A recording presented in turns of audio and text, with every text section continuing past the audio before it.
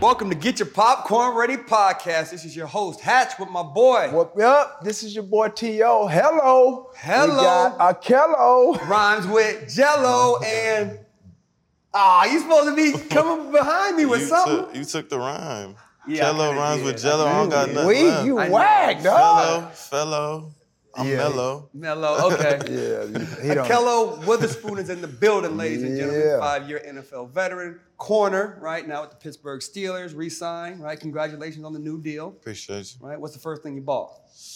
Man, I ain't buying nothing. Just put it all to savings. That's what I'm talking about. We add the new contract. Just keep building up the savings. That's awesome. See, That's what's ladies up. and gentlemen, right? You see on ESPN all the time, NFL Network, this player's doing this, and they wilding in the club. And Right, as you yeah. just heard the man, right? He's putting in Yeah. his savings. He's doing the right thing, right? Getting the right tutelage regarding his finances. Like, Right. so again, appreciate when the players do the right thing. Don't Absolutely. just go ahead and talk bad about the players when they lose their money, Yeah. right? Because again, we get that a lot, obviously, in the space that we're in. So what put you in that mindset or mind frame of saving, financial, literacy and things of that nature? Was it your mom, dad, combination of both, or what did you go to school for? I think growing up, just seeing my parents be financially stable without a lot of money, just being able to work their money in a way that can help us grow and be comfortable as children.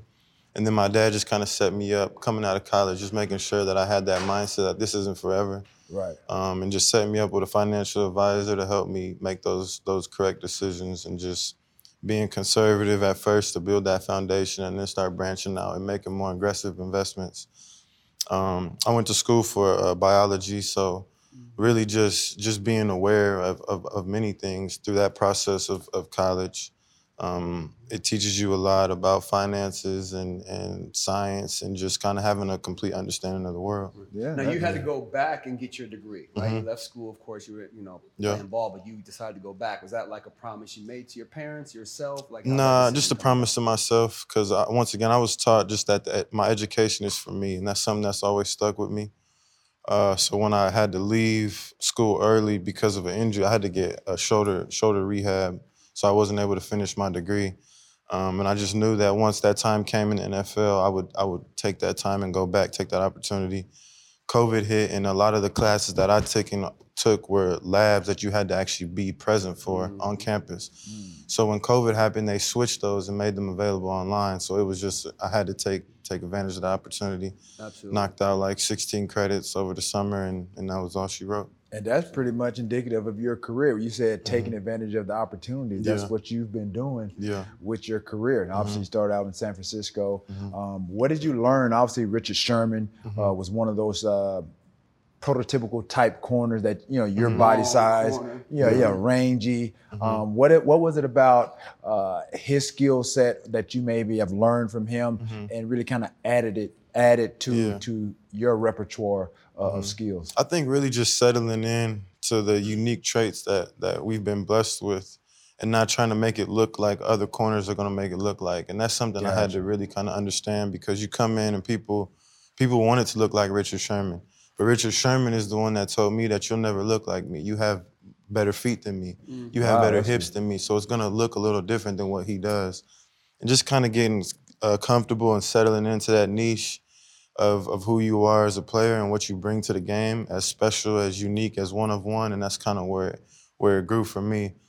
And then just start believing in yourself almost to a fault. You're not even really present out there on the field, and that's kind of what I got from him. Yeah, I mean, honestly, to hear Richard Sherman, who was a vet, who's established himself as one of the top corners, at the height of his career at that time, especially in Seattle. What was it like to hear him tell you, you have better feet than me, you have better hips than me? Because I played with Jerry Rice, and he ain't told me that. He ain't told me none of that. You know what I mean? Yeah. So what is it? Right, exactly. Yeah. What was that feeling? And then, like I said, obviously you're just starting out, and then just to hear somebody, like I said, of his caliber tell you those things. No, it does a lot for a young kid. Once again, just trying to find your way in this league and understand who you are as a player, as an athlete, just growing into your body and getting more comfortable with what you can bring to the game. And so just to hear that type of humility was something I wanted to replicate as well. So that's something I share with with people that I'm able to touch. It's just being humble and being able to share and return those same favors and those same efforts that were given to me. Absolutely. So now, again, you're going into your 6th year. You're one of the older veterans in the locker room, right? Who are some of the younger kids that you look at? It's like, yo, you could be me. You're a little Witherspoon to me. You know what I'm saying? There's dudes on the Steelers right now like Justin Lane, James Pierre, guys that I've touched when I showed up. When I was with the Seahawks, Trey Brown. It's just really any young guy that comes in. I make it a conscious effort to give them everything that I know. And just kind of be an open book, because you don't know what they're going to do with it. You don't know where they're going to take it, and then you take a note from them. Yep. That's the way I look at it. I'm not really afraid to share, because at the end of the day, like, it's only going to make you better as a person.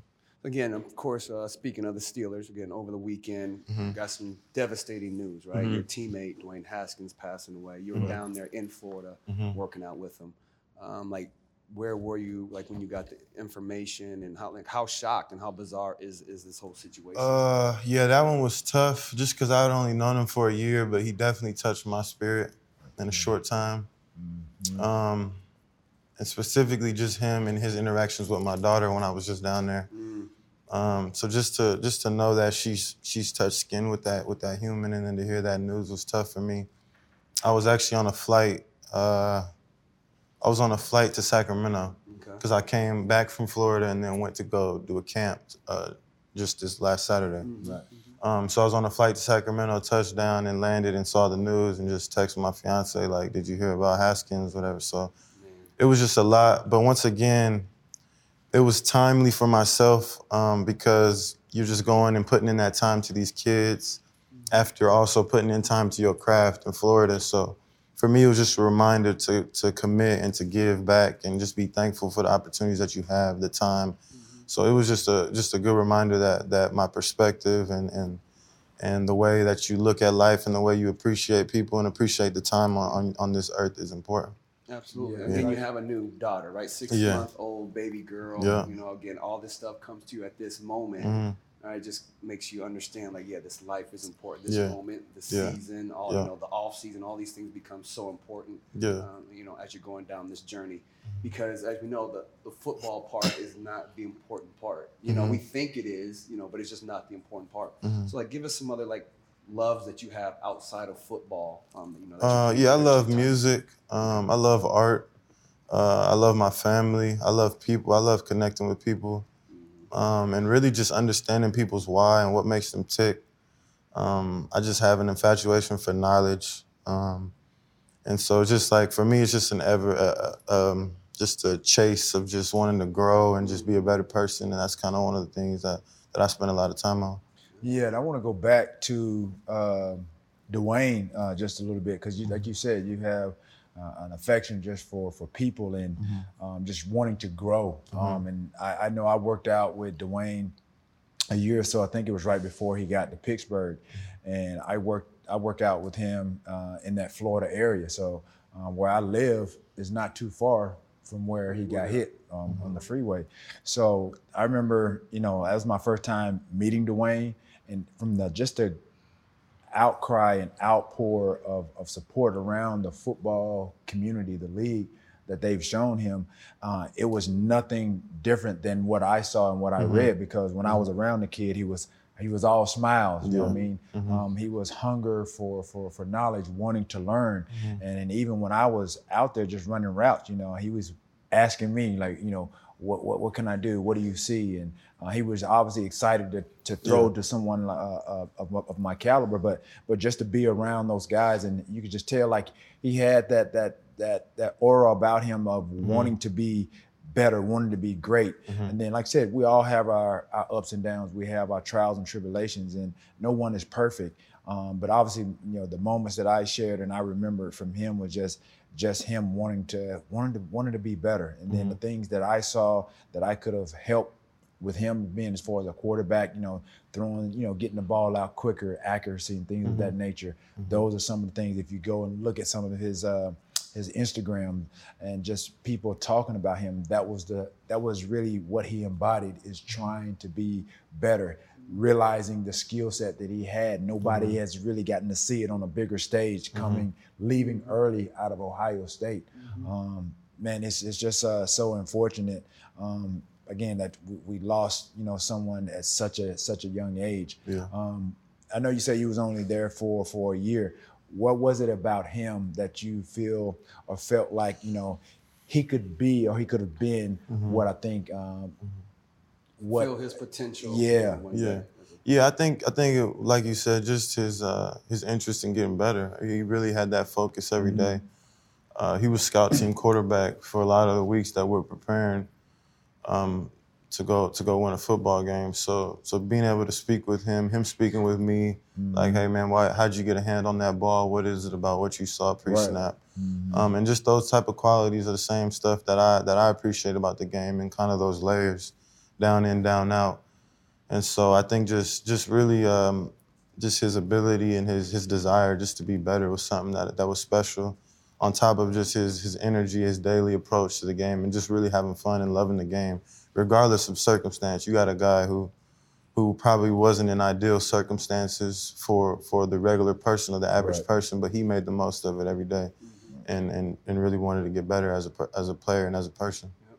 And again, a lot of people, they see the NFL players like, oh, he's been a superstar since day one, right? You didn't play high school football until your senior year in high school, right? So like 12, 13, 14, like, what sports were you playing, and when did you figure out, I'm pretty much a dude athletically, I just don't know what sport I should be. Yeah, I was playing baseball, soccer, and basketball my whole entire life. I played 1 year of Pee Wee football, 2 years of Pee Wee football before that. I enjoyed my time during it, but soccer was really just one of my passions. And they were during the same season, so I couldn't give up soccer. All three of those sports that you mentioned, they got guaranteed contracts. Yeah. I'm gonna choose the one. What? That's crazy. Soccer, baseball. I mean, geez, that's crazy. No, but it was really, when I had a growth spurt, I just had to make that decision. It was between basketball and football at that time. And really, I think I just wanted to be with my guys, because that's what kind of turned me up my senior year on football, was just all my buddies were out there playing football. They weren't on the soccer field. They weren't on the basketball team. So for me, it was just being out there with my brothers, and I didn't even know where I could take it. I really didn't. I just enjoyed the game, and I enjoyed competing at a different level. I had competed on a hoop court. I had competed on the soccer field. I had competed in baseball. But nothing's like lining up across another man that think he's about to do something, and then he don't get the job done. Like that's the toughest form of competition to me. So it just really, I stepped into that space, and I just fell in love with just taking another man's ideas away from him. Like you think you're getting the football, but you're not. Like. So again, that 1 year you fell in love with the sport. Because after that you went to a junior college. It's not easy to go to junior college and still have aspirations of going to the NFL. That's not an ideal path for anybody, because they can go straight to your Power 5 schools or any, like I said, any surrounding school that, like I said, wherever you're living, you want to go to that particular university or college. So again, like when you got to the junior college, like were you in love with football at the time, or you just like, look, I still just want to get to the league? Yeah. When I got to junior college, I was really just trying to get out in one semester, because I was a qualifier coming out of high school. I just didn't want to stay there for 2 years. I was at Sacramento City, which was 10 minutes from my crib, and it was just important for me to get out and get as much exposure as I could in 1 year. So I was just in the grind. I actually ended up playing safety for more of the snaps because teams weren't throwing at me at corner. And so my coach put me at safety just to help me make more plays. And he just, Coach Walker, he's one of the people that really believed in me and kind of took me to that next space in terms of just understanding what gifts I had and what I could do with the game. And he really just pushed me and took me to that next level. We went like 1-10 that year, but I still got a scholarship from Colorado. I had like three, 4 offers. So how good were you your senior year in high school? It's like where you started.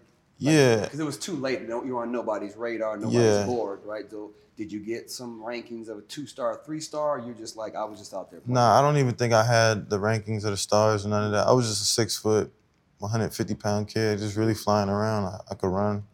I had good feel, good ball skills. So I was just really just out there making plays. You had all the physical attributes for what the league, for what the league needs. You know what I mean? Yeah, but I didn't even know really what I had. I was just kind of just enjoying my time playing the game. Yeah. Okay. And then you go from there, from Sacramento to University of Colorado. Big time football. Yeah. So like, what was the down part of going to a big program? Like, were you just successful right off the bat? Nah, my sophomore year. So I showed up spring ball as a freshman, just kind of getting better and growing and putting on weight. Still having a growth spurt too, so just adding height. And then sophomore year, I was just like a third down nickel cornerback. I would come in on the outside, and our outside corner would slide into nickel. And that's kind of where I got some of my first exposure, making plays. And then junior year, it's kind of when it just all clicked, and just I've been balling since then, really. Right. Still had the BS, or ups and downs, trials and tribulations of the game, but really from my junior year on, I just kind of got better, and then my senior year really honed in and understood the game and locked in. We played a lot of press man, so it was easy for me my senior year just to really focus on the dude that was in front of me and just take them out of the game. So it was comfortable. Anybody ever give you that work that you were like, yo, I still got to get better if I want to get to the next level? Like, my senior year, no. My senior year, that didn't happen. It just didn't. Nobody was messing with me. Really, our whole defensive backcourt was nice. Who else was back? Chido Bay Awuzie, he's with the Bengals. Yeah. Isaiah Oliver, he's with the Falcons. Yeah. Okay. We had Afolabi Laguda, he was like one of our safeties. Wow. Tedrick Thompson was at the Seattle Seahawks. Okay. So we had dudes all in one back. The package was real. Yeah. Okay. So it was just you weren't messing with us on the back end. Nice. Right. So you're year 6, and now, like I said, you're kind of really now trying to establish yourself, or really like, what is it going to take for you to be like, or what's success for you as far as like the rankings? Is it like being the top corner, or do you see guys that are getting paid like all this money, like, yo, I do similar things, or you don't feel like you've arrived or gotten to that point yet to be in a position to garner some of the money that they're throwing out there? No, I think for me the biggest thing is being available and being consistent. I think that's the next step for me, and I think with that I can be in that conversation. Consistency. So that's something that you feel like you need to work on. Yeah. I mean, not as of recent. I've been very. Last year I was very consistent. Gotcha. But last year I also dealt with being traded, so I wasn't out there for enough snaps to get that type of acknowledgement. Right. 400 snaps isn't going to do it in this league. You need 1,000 plus, because that says you've been out there game in, game out. Yeah, and I'm excited to take that step. It's also health is the biggest thing. True. Just growing up and having a late clock, I think my body had to take time to lock in and get strong enough to really withstand. And adjust to the game. Withstand an NFL season. So I think really that's the next step for me, is just being available and being out there every snap and playing at the level that I've been playing at. And that's what's going to take my game to the next level. So being with the 49ers, I mean, like, what did you learn throughout that process? Was it more humility? Was it more they don't know what they're talking about because I already know I'm good? Like, what did you take away from that process of leaving that organization? I took a lot away from SF. I think the first thing is that just to love the game, because if you let people control and dictate your opinion of the game or who you are as a player, that can really affect you spiritually, mentally, emotionally. And so that's really one thing that I learned from them, is just really play with that kid passion and that kid love for the game. And then it's really not about the 49ers or the Steelers or whatever organization you're employed by. It's really about you and your commitment to your craft. And that's something that I've taken away from my time then, and just kind of turn that page and just being a ultimate professional, being committed to my body and being healthy. And that's just stuff you have to learn through being injured or through not having that commitment at times and seeing that you could have done better. And that's just kind of what comes with that process. Yeah, tell again, we always talk a lot to the fan base, parents and kids that also watch the show. Tell everyone how important the mental game is, regardless of the physical. As you know, right? People can be 6'2", 6'3", run 4.2s and 4.3s, right? How important is the mental aspect of NFL football? I think it's the most important component, just because you're doing a task that not many people do, and you're putting yourself out there to fail and on a big stage. And key word right there, fail. Fail, right? Because a lot of people, well, I can't fail. You have to fail. You have to fail. Have success, right? Yeah, and that's one of the things that I've understood and accepted is that I'm essentially showing up to fail. That's the job. When I wake up to go play the game, I'm already checking failure off the list. So now it's like, what type of success we gonna have? Not the other way around, where I'm trying to be perfect and then failure shocks you and you don't know how to handle it. And that's kind of one of the things I've learned is just appreciating those times and understanding that you can learn from them if you're prepared for them. But if you're not, they're gonna take you out of your game or take you out of your approach. And now you're gonna be kind of all over the place for the rest of the game or whatever that looks like as a second-year player for myself. But I think that's really just important, is just understanding that that's part of it, it's human, and that there is no space to try to justify or want someone to understand this space you're in, because they won't. They're not out there covering people for a living. So you just gotta accept that uniqueness about you, accept that lane that you're in as a human and dominate it and own it, really. And I think another element of the mental part of the game that really comes into play, that I think not everybody thinks this way, but again, like we just got to finish talking about injuries, which that's inevitable in every sport. But just think like, okay, you go into a game, especially later on in the season, you're not really 100% healthy always. And then right, exactly. And there are a lot of games, sometimes you're playing probably a little bit more injured than you need to be to play a game. So when you're not 100% physically able to play a game, that's when really the mental part comes into play. Because sometimes, like you said, you've had shoulder surgery. I've had issues where I've had a high ankle sprain or a shoulder or a rib or something like that. Your face. Yeah, that too. My face always looked good. So that outshined anything that I did. But that's part of the game, because sometimes, like, if you go in like, oh my gosh, I'm hurt, this and that and the other, then you're going to be actually favoring the injury. So you really have to hone in on the mental aspect of the game so you don't make those mistakes when, like I said, if you're focusing on something else, then you're not really thinking about obviously what's going on around you. And then that's when those mistakes start to happen. So would you agree that, that would be a good part of that mental aspect of it? I mean, you have, you have your pregame where you sit to yourself and you kind of go through the playbook, and then you go with your coaches and you kind of play the game before the game. That's all mental parts of the game too. But there are some little intricacies of the game mentally that you have to play with during the game yourself.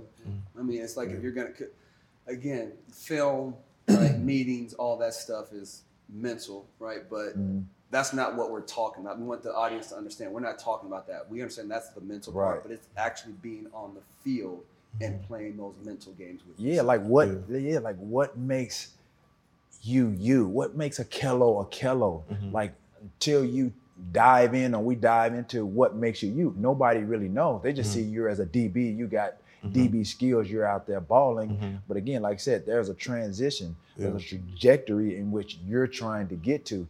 What makes that happen? And like I said, it's not always just physical all the time. Sometimes it's mental. And like I said, as fans watching the game, they don't know how your body feels. They don't know what aches. They don't know what's really hurt and it's not really reported. You know what I mean? Those are all mental aspects of the game that you take into the game that really a lot of people don't know. So it's like, what do you take away? Like, what is that part of your game? I think the just learning how to detach from the moment. That's something that I've really honed in on in my time in the NFL. Is a catch didn't happen. When you make a play, it didn't happen. When you get an interception, it didn't happen. When they score a touchdown, it didn't happen. When it's the first quarter, it's not happening. When it's the fourth quarter, it's not happening. And that's kind of where I found my success, is just being present, down in, down out, to get the job done right now. And that's it. And sometimes when it's the fourth quarter and it's a tie game, some people get tight because it's fourth quarter and it's a tie game. They're thinking about scenario. But what if it's not? What if you just back out and say, I'm just really guarding this dude on this play to win on this play. And if I win, it has implications to y'all. Y'all see it as this big fourth quarter play, but I'm not doing that. And that's, even with the injury stuff, that's part of that as well. It's just like, the second I'm out there, whatever injuries or nagging I have, that didn't happen. That's not happening. Not today. Because I got a job. Right. It's simple as that. And that's why I'm out here. That's why I made that change, and that jump is just, that's not happening. Not to me. What's happening is I'm gonna make plays. That's what's happening. Yeah. Like, so it's like if you're in the situation, right, in the scenario, you're not one of the guys, because as receivers, it's a receiver DB talk now, right? We hate y'all when we catch the ball 5, 6 yards, 20, and y'all still doing all of it, right? Yeah. Why are y'all celebrating when we just had success? I'm not celebrating when y'all catch the rock. So why if the ball hits the ground, you getting one of these. Okay. What if you had nothing to do with it? We 3 yards ahead of you. We dropped the ball, and y'all still do this.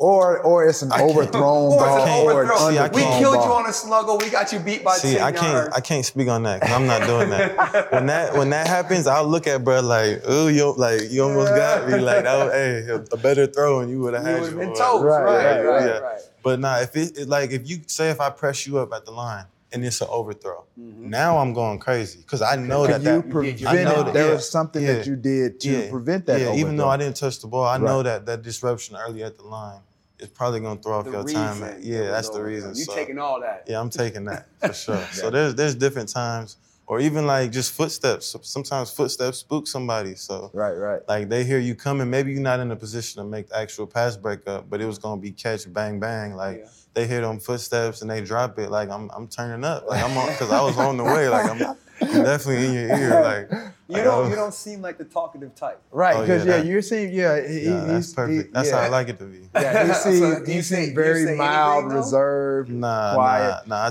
talk my mess for sure. And you know what would be annoying? He gonna say it in that same low tone. For sure. Right. And that's gonna make it even worse. Yeah, because I was gonna ask him about the turn up. Like, okay, is there anything? What turns you up? Because like I said, that's how I am. Like off the field, I'm pretty chill, reserved.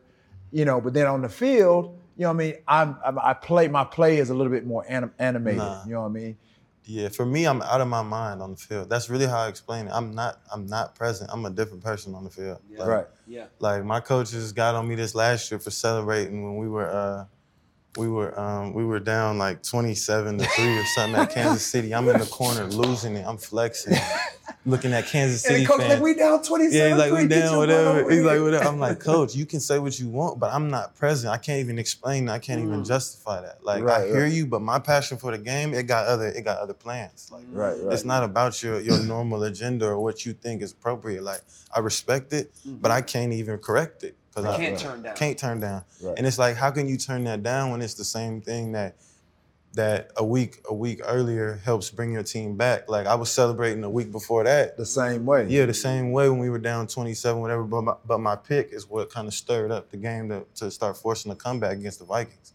Right. So it's like, how do you know when that energy is gonna be that? So you basically you're keeping that same energy. That same energy. You're keeping that same energy whether you're losing, winning, or whatever the outcome. I got a commitment to me. I got a commitment to me and the time that I put into the game. It's like it's bigger than. So you don't take that as him saying there's a time and a place for it? Yeah, no, I understand it. I understand what he's saying, but he's also in the booth. He's upstairs in the booth saying that. You know what I mean? So it's like, you're not out here. You're not in the corner of the end zone. In the corner of the end zone. Right. Yeah, while Mahomes rolling out, like that's a big deal. Like, I feel you. Yeah, because I in a similar way, it's just when I wasn't one of those guys like I make a catch and I got to signal first down or all that all the time. Like my motivation was getting into the end zone. That's when the celebrations happened for me. So anything prior to that, I didn't really get all that animated. It was just getting into that pay dirt. That was when I turned that. I celebrate as much as I can, dog. 'Cause I ain't get a lot of balls thrown my way. So he give me a 5-yard first down. Yeah. That was normal for me. I'm getting on. So I understand that. We was on two different plateaus. Yeah, dog. And as he said, he's in a whole different world. Atmosphere, metaverse. He's in the metaverse. Metaverse on your own. Yeah. That's crazy. But yeah, because we always talk about, again, the team's energy and, how do you fit in with the team? And like leaders because again, we talk a lot about how he was perceived as not a leader, but another leader on the team can say the exact same thing and then perceived as a good teammate, right? So when you do that and the coach says one thing, but the players, the younger players, respond to you a certain way, do you take that as part of the leadership? Like, it's okay to turn up because, again, we still might come back this game. Absolutely. I think the biggest thing is just being secure in who you are. Like, I know I'm not a selfish teammate. I give everything to my brothers. So if in that moment that's interpreted as me being selfish, then I'm gonna take that every time. And then I'm gonna holler at my men on the back end and say, look, I'm not changing for no misinterpretation, for no opinion. I'm not gonna do it because that would be short selling myself and y'all, because that's the same energy I bring to practice every day. And y'all see it, y'all can vouch for it. So when we walk out of that meeting and they looking at me like, man, don't even worry about that. Like, that's the type of stuff that kind of solidifies and just keeps you grounded and keeps you going, because you know that them young cats are looking up to you and they know what you're about on a daily basis, not just a lapse of misinterpretation. You know what I mean? So.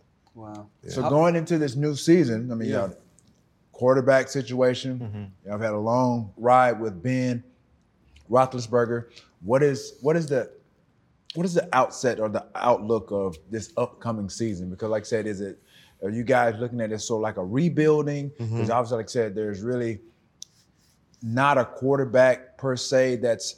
I mean, I guess Mason Rudolph is going to be. I guess is he your starter for now? I'm not sure. I think it's a competition. Competition between him and Trubisky, Right. Then a rookie will come in. They'll draft one or two. They'll get a quarterback at 1 or 2, I'm sure. Right. So, I mean, you going in defensive wise, like I said, obviously, defense wins championships. Obviously, Pittsburgh Steelers, they've, over the years, they've been known to having good, stout defenses. Is that something you feel like you're solid? You, as a team, as a whole, you're solid on defense? And then, do you feel like going into it, you guys are going to have to basically put points on the board? Because, like I said, you got Trubisky, who was drafted. I mean, he's been traded here and there. He's not really a really proven starter.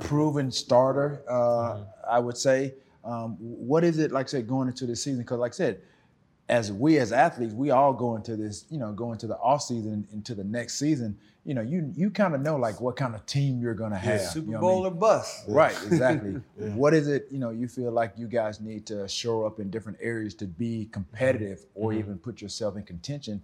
Like I said, just to have a successful season and then possibly get into the playoffs. Yeah, I think the goal is the Super Bowl, and I mean that. And I think with the uncertainty offensively, I have it as well, just because I don't know what the offense will look like without Ben Roethlisberger. I don't limit our potential quarterbacks. I don't limit what they're capable of.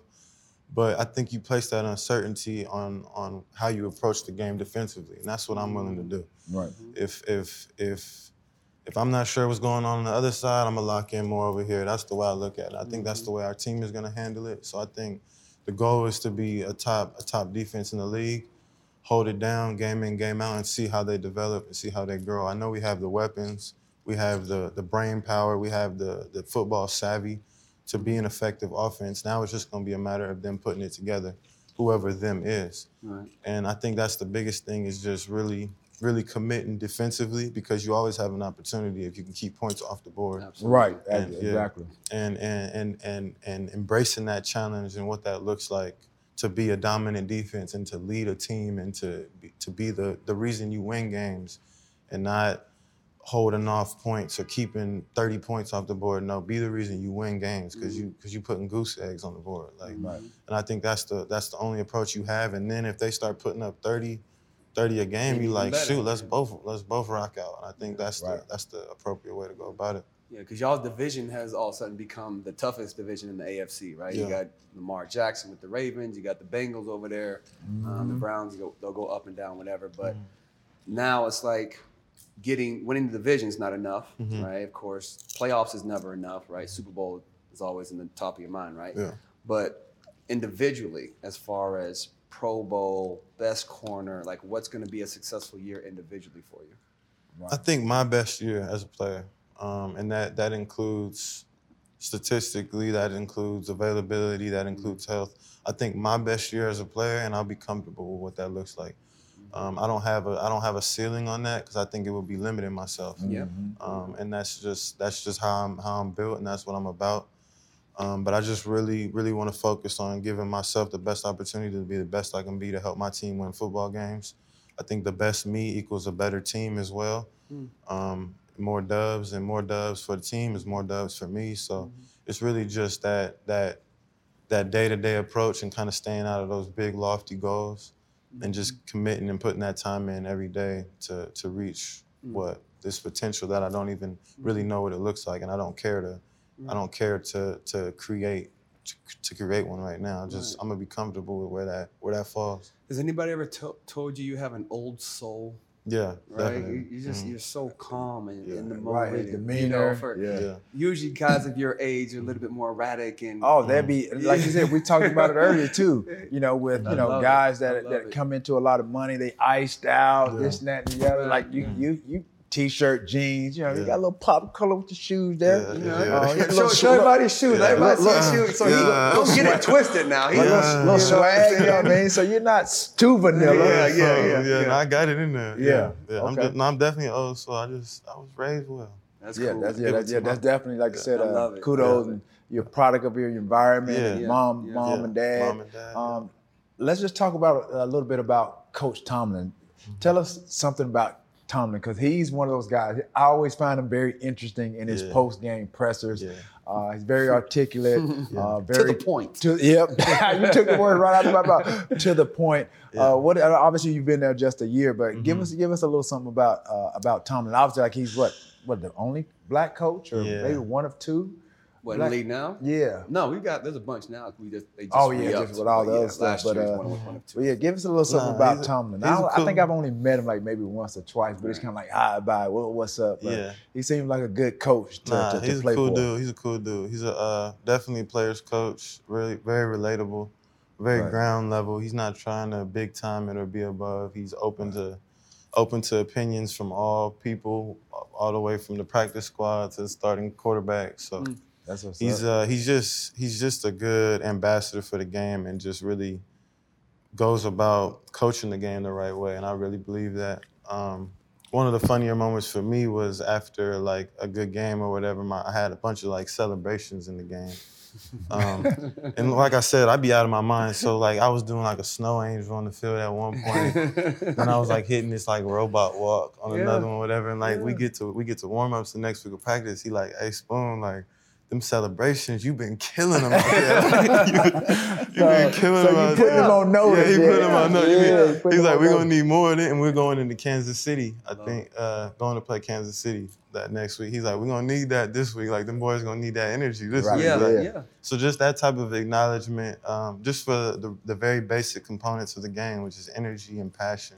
And just having fun. That's one of the things that really stuck with me from this past year. Right. As having an African-American coach, do you think that you have had any type of conversation or situation that you had with him that you couldn't have had with a white coach? I did actually. I told him, because he was speaking to us about just being a man and how the challenges of the league can cause people to be kind of fold as a man, or it's difficult to overcome those challenges. And he was speaking to people that didn't have their fathers in their life in the room. He was saying, some of you don't have your father, so if I can be that light of male influence for you, please take it. If not, if you have it, please take it, whatever. And I just remember walking up to him in the practice. I'm like, as a man that has a father, a very secure relationship with my father, I told him, you do a great job delivering your message to make it comfortable and acceptable for all people in the team meeting room. Whether they had a father or not. Or didn't. You said, you have a father, you know what I mean, but you could feel it. Yeah, and so it was just cool just being that transparent, being honest. I don't think I could have done that with anybody else, especially another black man that has children that he's raising, that knows the value and the importance of that presence in a young man's life specifically. So that was just something that was real cool for us to speak on. Yeah, that's powerful because, again, we're always trying to give our opinion on this is why we want more African-American coaches. And people think it's about football, and they think it's about the X's and O's, and it's really nothing to do with that. Again, sometimes we just want more people around that we can relate to. It's culture. And have them conversations. Yeah, because like I said, you can't take a white man and put him in our hood, in our situation, and then now you put him in a head coach situation, and then expect him to relate or understand what we've gone through. That's just it's impossible. Even though you may try to have an understanding and put yourselves in your shoes, but you just can't do that. Yeah. It doesn't make you a bad coach, right? But there's just some times that we need certain things as far as players and men especially, right? So again, of course, you grew up with your family, like the family, I guess, dynamic. Do you feel that in that Steelers locker room? Because there's a lot of all those Steelers teams that used to win, they were always had great locker rooms, like great locker room leadership, close-knit guys. The city's not one of those big cities where everybody can go out and party like a Miami, New York. So they want those blue collar, right? Remember, I mean, used to hang out up there with Deshae Townsend and Hines Ward and all those guys. And that locker room is so tight, right? So how do you feel about the locker room is right now in Pittsburgh? Yeah, I think it's the same, and I think it all comes from our head coach and the way he facilitates that work environment. He's big on just family and brotherhood and fellowship and spending time with each other, and it's not just about showing up to practice. It's about where can you get that extra time in to really get to know your brother. Yep. Because that's where you find that extra effort in the fourth quarter is knowing that your brother has bled and cried the same tears as you. And it's just something that we pride ourselves on, and just being honest with one another and going about it like a family would, and that's being honest, sometimes having those uncomfortable conversations. But that's the type of stuff that you grow from and that you build that security in your brother with. That's awesome, man. So of course you've been watching ball these last few years, right? You know the position. Give us like your top 5 corners in the league right now. Top 5 corners. Again, in your opinion, if you can put yourself in there if you want to. Again, you don't have to be 1 through 5, but just like your 5 top corners. We'll go myself, and this is in no specific order. Absolutely. Myself, Ramsey. I like Lattimore. I like J.C. Jackson. Trending up, big. I like Xavier Howard. He touches a lot of footballs. You can't argue with that. Miami, ball. right? Yeah, Miami. Yeah, ball. Shoot, I mean. Now, do you take any of those pieces of their game and start adding it to you and what you do? Yeah, definitely. I think catching footballs is one of the things I took a big jump on last year. Really? Like, get on that jug machine. Yeah, because I was just always a press man corner and just PBUs, like pass breakups. By the time you look, that thing is already on you. And it's just one of those. And I think really just realizing that you can catch every football that's thrown your way, or having that mindset, even at the sake of not touching it at all, maybe. None of y'all, either the receiver or the DB don't touch it, but you was going for the catch. It's just a different approach. And that's what I've seen from Xavier Howard, for example. Jalen Ramsey, I think just that approach of just nobody can touch me. He has that mentality. That he's very vocal about it. And I think, just all the guys, you really just watch them all and take little tidbits, take little pieces that you can and just apply it to your game. So speaking on that, taking that next step of, like you said, catching more footballs or getting more interceptions, is that going to take you identifying things early to, like you said, the balls can be up on you. And in order, obviously, to catch the ball, you got to see, what the route is. You got to understand route formations or what have you, what the quarterback's reads may be. So in order to get some of those INTs, those OSCEs, then is that going to take you identifying things a little bit early? Because like you said, this is probably like another element of your game that you're trying to trend up in. It's like, okay, you got this part down, like the bump press. Now getting back, getting your head around, reading body language, things of that nature. No, for sure. It's just getting out of that press man world is very robotic, and you have to have your eyes on the man because you don't know where he's about to go next. And that's kind of what I've done for so long, but catching football is a little savvy in it too. It's a little bit of getting out of technique. It's getting away from your foundation, and that's kind of what I'm seeing it's one of those times where you can kind of just become a baller and just kind of make a play just because of something you felt or whatever. You don't got to be as robotic. Right. And that's what you need to be successful at other times, but to get picks and make plays, you got to have a little swag with it at time. And like I said, we go out, we run routes. I'll help his high school kids from time to time, or we'll have some sessions where some other collegiate guys or some guys, preparing to get into the league or whatever the case may be. And I take that same approach because, like I said, like you told me, we as receivers, we know where we're going. Y'all just y'all just reacting. You know what I mean? Yeah. So that's how I take it. If I'm pressed with a guy or if it's free access, then I'm trying to play a game kind of like within the game because I know there are some savvy guys like that. They're going to be reading yards. They're going to be reading the down and distance. They're going to be reading hips, head, things of that nature. Yeah. So that's something, like I said, I've evolved with my game as I've gotten older. That's why, again, I'm sure Hatch, we always joke about it, but I mean, I know I could play now based on just my knowledge of the game. Yeah. And in certain situations, I could be successful. Do you think you could catch a ball on him? Oh, no doubt. Okay, absolutely. That's all. Stop right there. Stop. Out of 5, I'm going 5 to 5. Do you think that he would catch a ball on you? That's the same. Them the cats I'm talking about. they lie. Them cats right there. Them the cats I'm talking about. They cuckoo for cocoa. I got to get him. They think. They show up and they think. He was drafted 3rd round, 66th pick by the 49ers. I was 3rd round, 89th.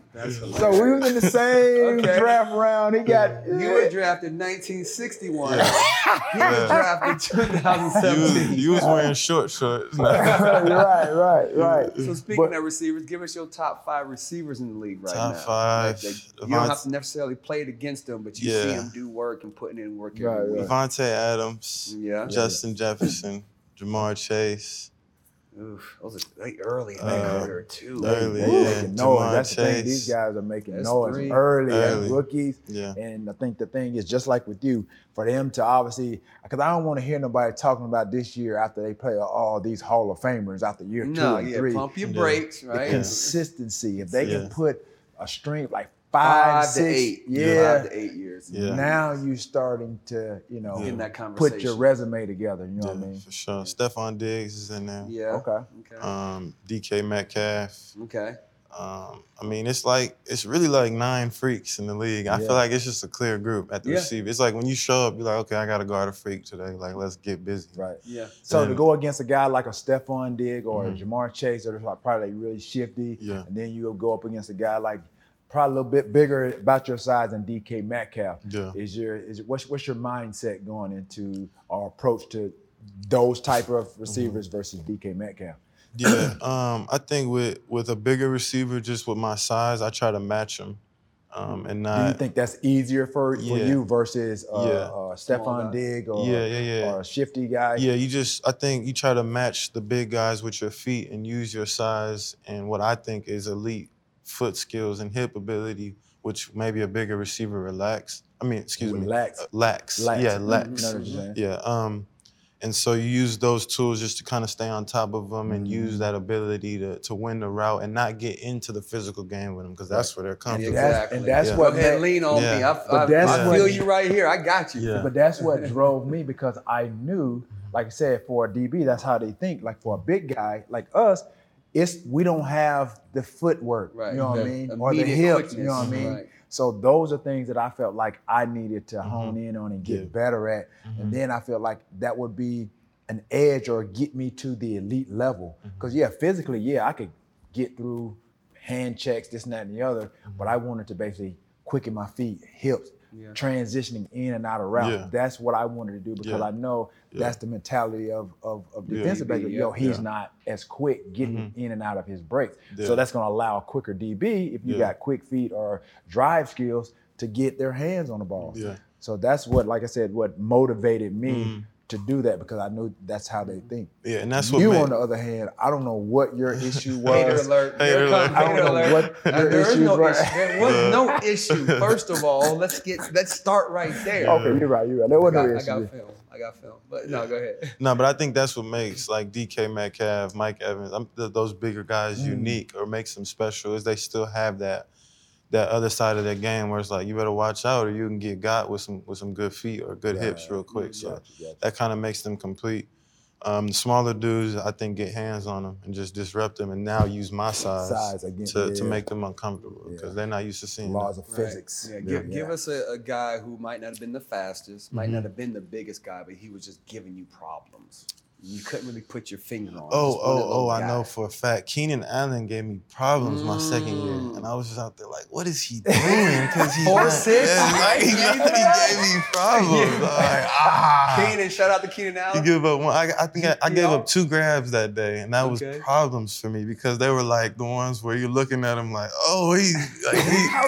two out routes. Right. I'm like, why is he creating this much separation? But not Keenan Allen. He running down the field, looks like he's just marching.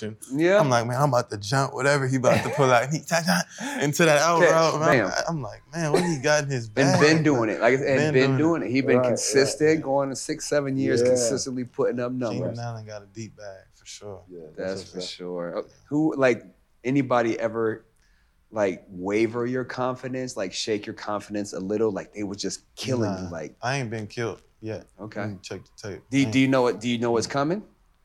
I gotta get back on the field, dog. It's coming. Somebody go kill you. I gotta get on the field. What you go do? Well, who's gonna kill me? I don't know. Somebody. I gotta get on the field. So nobody ever had 100 on you? No, I mean probably, but it didn't feel like kill. See, that's that DB talking. Well, I don't know. I don't even know. Hold on, 100 on me? I think the most grabs I've given up in a game is like 6, and that was for like 90 yards. I might have given up like a big play, like on some BS, like Christian Kirk, my middle field safety. Yeah, wasn't there to be found. Or even last year, my middle field safety iced me out on my first game with the Steelers. Henry Ruggs went bomb on me for like 60 to end the game. Okay. And I was just like, what That's are we right. doing? The 30 second on the clock, or 4 seconds on the clock, something like that. He went bomb on me. And like, it looks like it's on your boy. But it definitely looks like it's on you. Is on you. Yeah. That is that. But where my middle field safety at, though? Right, exactly. If it depends, like the coverage. If the coverage dictates that he's supposed to be over top, then all everybody sees is that you running behind him doing this. Right, he came off you and everybody like, yo, what is Spoon? What is he doing? Yeah, so I've been part of that. I mean, it's gonna be some hundreds out there. But you can watch the tape. We can go play for play. That's funny. How do you feel in that moment where the corner or the receiver is 3-4 yards in front of you? Yeah. The safety is not getting over there, and you know it's about to be 6, and you know it's gonna be on ESPN. Yeah. I'm like, man, this can't be happening. This ain't happening. This is what I don't understand. This ain't happening. Is I see this in college too, and in pros. Like I said, the defensive back is beat, and they're gonna score, but they just dive anyway. They just go dive. No, you ain't gonna dive. I'm like, yo, what are you dive? You're not gonna. You 4 yards away. You're not gonna and you dive like this. Does it just look good on film? It just look good. Because the coach wanted more effort that day, so he's like, I'm sure I'm gonna dive. I'm shutting it down. It's too late. If I got beat like that, bro, I'm just I'm downshift. Downshift. Make no sense. Yeah, that's funny. Hey, well, shoot, I appreciate you coming on, though, man. I said taking the time out, doing your thing with us. I know you got to get back to Diego. Yeah. But let everybody know where they can find you on social media, Twitter, Instagram, and all that as well. Yeah, my Instagram is just my name. Is your camera right there? Let them know. Yeah. My Instagram is Akello. I'm about to get it jumping, actually, so y'all follow me. There it is. Twitter, I'm not even active on it, but I need to get active on it, so Akello as well. Snapchat, you can't have that. I'll get in trouble. No Snapchat. All right. Okay, cool, man. We appreciate you, man. There it is, man. Stopping by. And everybody check out my man Akello. He's on the rise. Yes, sir. There he is. Already. Get your popcorn ready podcast. See you next week. Peace. Yeah.